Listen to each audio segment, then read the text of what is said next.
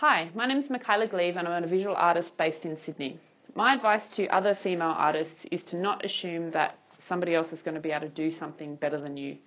There's nothing innately masculine about building or construction or welding or any of these stereotypically male-dominated fields. So I recommend just giving it a go. Learn how to use a power drill. Don't be scared of drop saws. Welding isn't rocket science. Sticking two bits of wood together doesn't take a genius. So trust in your own instincts. Give yourself the permission to learn.